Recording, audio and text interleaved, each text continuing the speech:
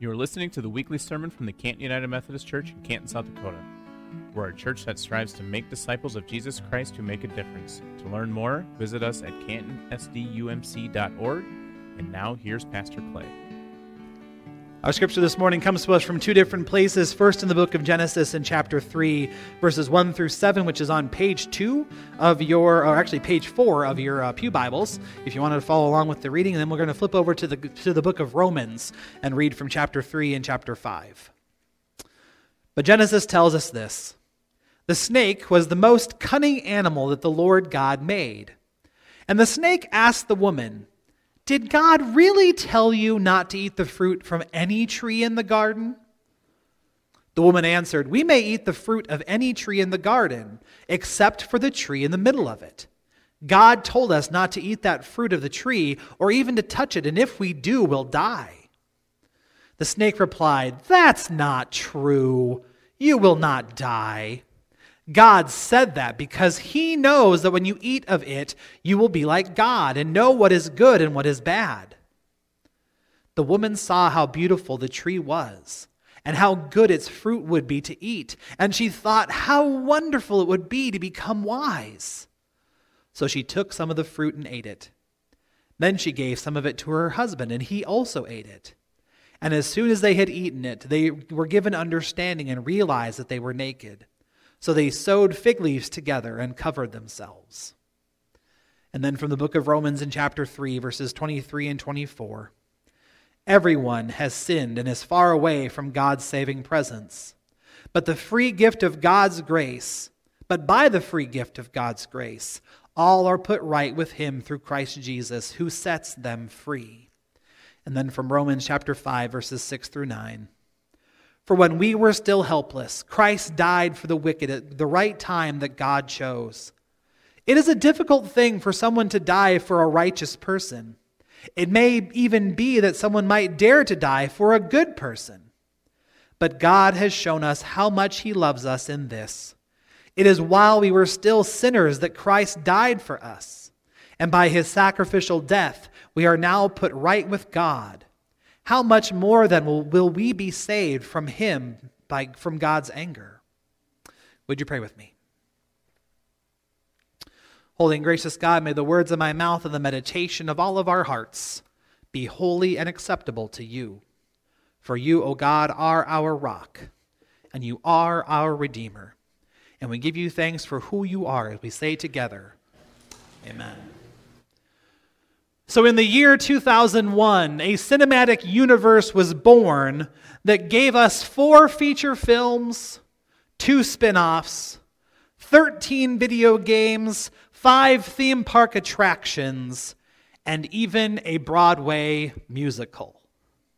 Any guesses as to which cinematic universe we're talking about this morning? The answer is that in the year 2001, the world was introduced to the world of Shrek. Shrek is a bad-tempered but good-hearted ogre who wants nothing more than his swamp back. And in order to get his swamp back, he begrudgingly accepts a mission to rescue a princess, and it results in him finding friends along the way. And he even had subsequent adventures in the fairy tale world because of that first adventure. As with every good hero, he has a sidekick, he has a traveling companion that is played by a talking donkey. And while they're on their first journey, the talking donkey, cleverly named Donkey, voiced by Eddie Murphy, is trying to figure out why Shrek the ogre is so grumpy all of the time. And Shrek tries to explain it, but it gets complicated. Shrek tries to come up with an analogy to help the donkey understand, and he gives us the now famous line that ogres are like onions. Ogres are like onions. And the donkey supposes that ogres are like onions because they stink and make people cry. But that's not what Shrek is going for. He says that ogres are like onions because onions have layers. There is more to the grumpy exterior of Shrek the Ogre if only people would be willing to do the digging and peel back those layers. And I just got to tell you that I thought of that this week because theology is like an onion. Some of it stinks, and it has certainly made me cry through the years. Okay, maybe that's not the actual reason why. Theology is like an onion because theology has layers. There are layers and layers to our understanding of who God is and how it is that God works. There are so many layers that it cannot completely be encapsulated in one sermon or even one sermon series. So a few weeks ago, we started off this sermon series by talking about theology, the study of the things of God. And everything that has come since then has been us peeling back those layers, which led us to a few weeks ago when we talked about grace. We talked about grace being God's loving actions towards creation and especially humanity. And the word that we're talking about today comes from us peeling back more and more of those layers of what grace means. But unlike peeling it back, it will never stink. But for the good reasons, it might just make us cry. Today we're talking about the word soteriology, the doctrine of salvation. When I put the bulletin together and sent it to Sarah, her exact words to me were, "Good luck," because I can't even pronounce this word. Soteriology is the doctrine and the study of salvation. As we talked about a few weeks ago, and as we might remember from school, anytime we're dealing with an ology, we are dealing with the study of something. So we got that part at least, right? So we're left with soter. Soteriology, the first part of it, soter, comes from a Greek word that means savior or preserver. So this is this study of how it is that God saves us.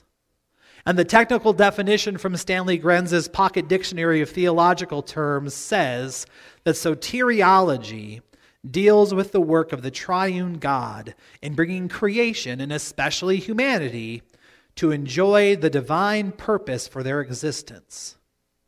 And more specifically, soteriology deals with the life, death, resurrection, and exaltation of Jesus Christ in relation to salvation.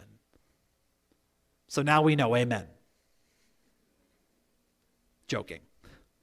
Soteriology, salvation, and specifically the mighty and saving acts of God made known in Jesus. This is what Paul is talking about when he gets to his letter to the Romans. It's the problem that we have to overcome that is made known to us in the book of Genesis. The book of Genesis, and quite frankly our own lived existence, tells us the story and teaches us the reality that sin exists. No matter who we are, and no matter how we live, sin entered the world through Adam and Eve, and nothing has changed that. What we learn in the book of Genesis is that the serpent distorts God's command from Genesis chapter 2, and it piques Eve's attention. She listens to the words of the serpent, and then she considers the tree.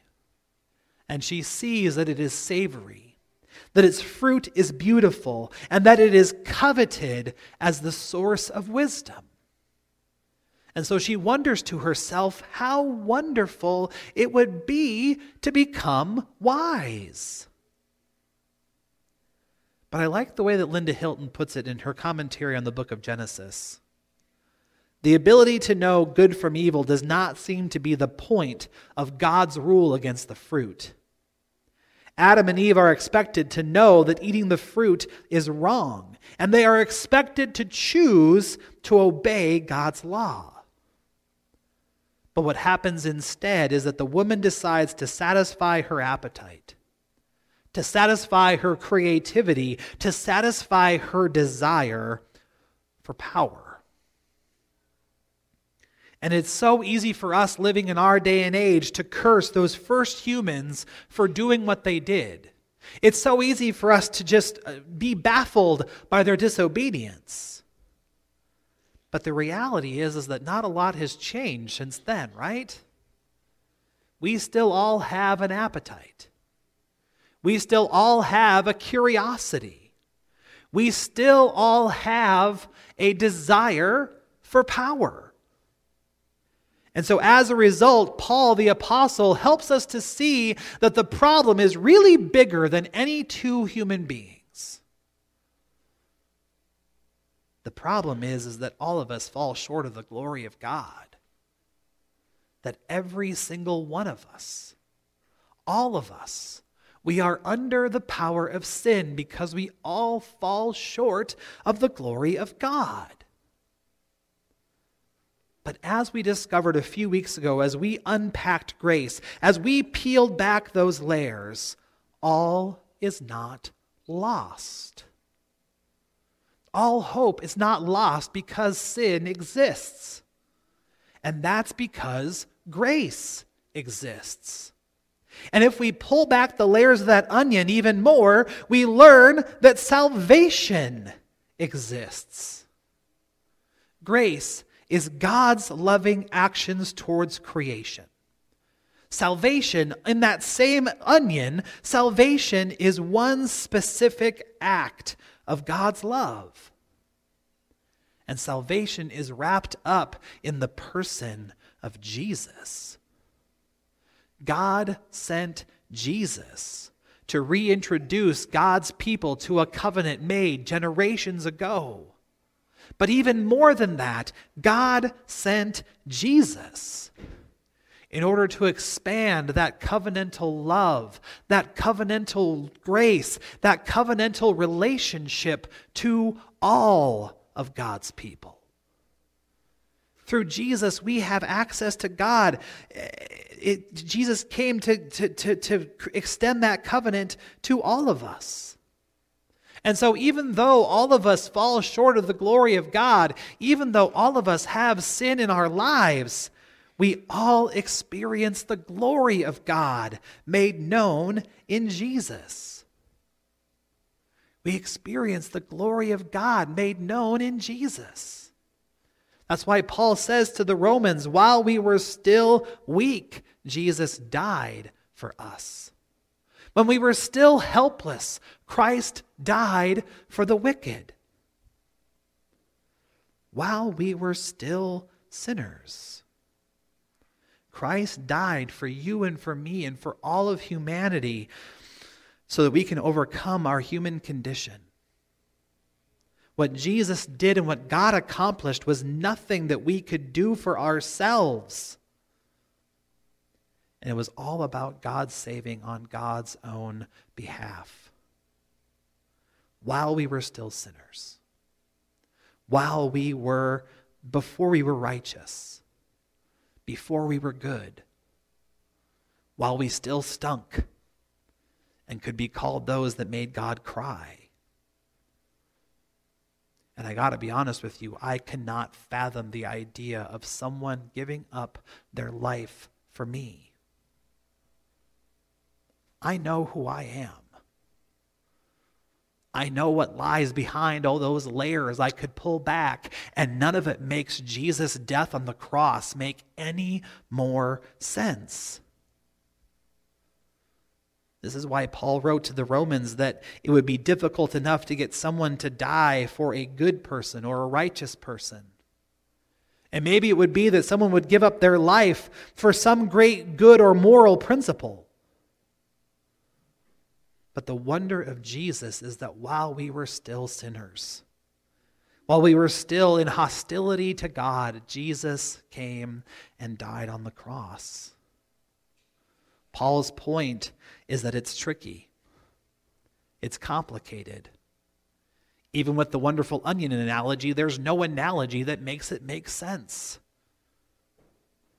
And the reality is that there are still so many layers that we could pull back and look at what salvation is and how it works and what it means. But it comes down to this: God loves you exactly as you are. God loves you exactly as you are, enough to send Jesus to die for you. But let us remember that salvation is a bringing. Salvation is a process. And so even though God loves you exactly as you are, God loves you enough to not leave you as you once were. Salvation changes us. Salvation changes us. Through the death of Jesus, new life is possible. And by looking back on his example, we learn to live the life that God has given us. And as we go and as we learn, we realize that we're still going to fall short of the glory of God. I'm sorry, nothing changes that. But we fall short of the glory of God as those who have been saved. Because of the work of Jesus on the cross, because of his ongoing work in our lives, we are free from the weight of our layers. We are free from the things in our lives that just stink. We are free from the weight of that in our lives that makes us cry. We are free to accept grace in our lives. We are free to feel the power of salvation. And we are free to live as those who have been put right with God. Would you pray with me?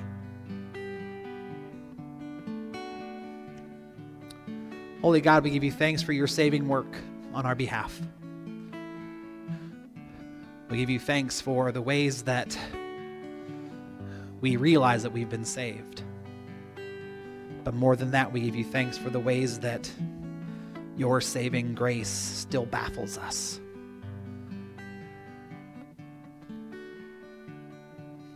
We give you thanks for the difference you make in our lives every day, for the way salvation works, to clear the muck, and to make us more like you. Help us accept the gift of salvation, the gift of your grace, and help us to live in your light all of our days. In your name we pray. Amen. Thanks for listening to this week's sermon from the Canton United Methodist Church. Join us in person or online at 10 o'clock every Sunday morning for worship. And now go in peace and serve the Lord. I want to encourage you after the message to head over to our YouTube channel and click the subscribe button. Over on YouTube, you will find videos of our entire worship service, a video cast of our weekly Cut for Time conversation with Pastor Clay and Eric, songs from our praise band One Way Up, and a bunch of other great things as well. Just search for Canton United Methodist Church. It would mean a lot to have you subscribe.